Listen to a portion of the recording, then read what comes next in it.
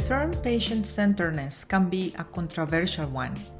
Some have taken issue with it, saying that if healthcare is not centered around the patient, then what is it? But thinking more broadly, patient-centeredness is in fact more than a buzzword.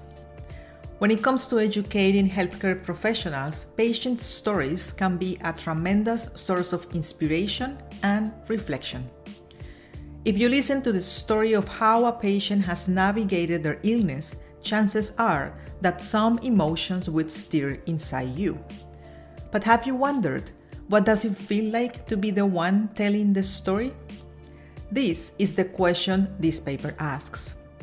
Not just about the one-time telling, but about the repetitive telling of the story.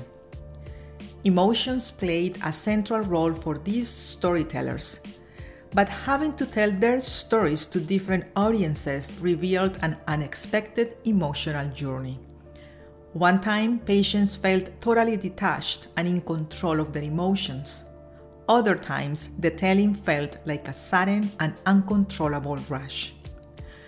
Knowing this, how can we promote meaningful interactions between patient storytellers and their audiences?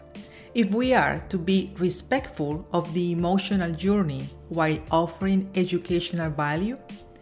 Find the paper in the journal Medical Education, short title, Beyond Catharsis.